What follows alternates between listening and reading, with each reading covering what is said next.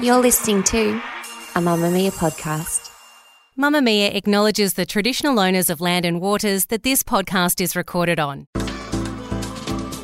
Move by Mamamia is the exercise app for anybody, anywhere.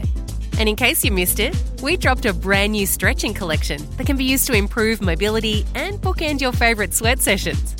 Mamamia subscribers get unlimited access to Move, and we drop new workouts every single week.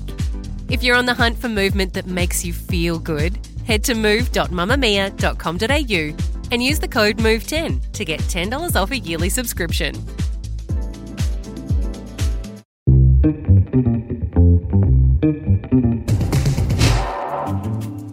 From Mamamia's daily news podcast, The Quickie, hi, I'm Elfie Scott with your evening headlines for Tuesday, 9th of May. Russia has launched a major offensive on Ukraine's capital of Kyiv 1 day after launching its biggest drone swarm yet in a renewed air campaign. In an aggressive offensive, Russia launched about 15 cruise missiles at Ukraine's capital, making it the second attack in as many days. Ukraine's air defense systems shot all of the missiles down after air raid alerts blared over most of the country. The head of Kyiv's city military administration said that the plans of the aggressor failed, and according to preliminary information, no casualties were reported.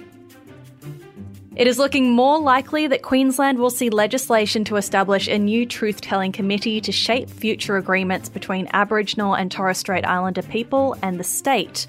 The debate over the design of these laws has begun in Queensland's state parliament, but both the Liberal and National opposition and the Greens backed the intent of the state government bill during a regional sitting of Parliament in Cairns on Tuesday.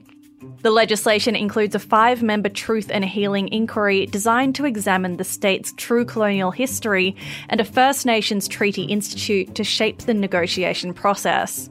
Minister for Aboriginal and Torres Strait Islander Partnerships Craig Crawford said the bill is a significant milestone in the negotiation process for a treaty or treaties and will recognise the process of colonisation and its ongoing effects of marginalisation and disempowerment of Aboriginal and Torres Strait Islander people. The government is keen to bring its housing fund to a vote in the Senate and move forward with the development of tens of thousands of social and affordable houses, despite Greens and coalition opposition. The Albanese government is seeking to push the legislation through the upper house that will leverage $10 billion to roll out 30,000 new homes. But the Greens are warning against the government attempting to push the legislation through without committing to a larger package and rent freeze. Meanwhile, the coalition remain opposed to the plan with the claim that it will push up interest rates and drive inflation. If the bill remains deadlocked between the two parliamentary chambers, there is potential for it to be used as a double dissolution election trigger. And the NRL has officially come out in support of a yes vote in the upcoming referendum to add an Indigenous voice to the Australian Constitution. The National Rugby League said it was a proud supporter of the Uluru Statement from the Heart and was committed to an Aboriginal and Torres Strait Islander voice.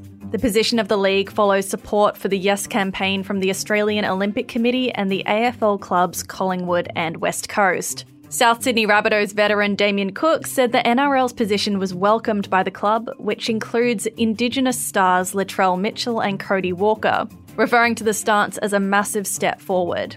The voice referendum is due to be held sometime between October and December this year. That's your evening news headlines. If you want more from The Quickie, check out today's deep dive on the federal budget and what's in it for you. The Quickie, getting you up to speed daily wherever you get your podcasts.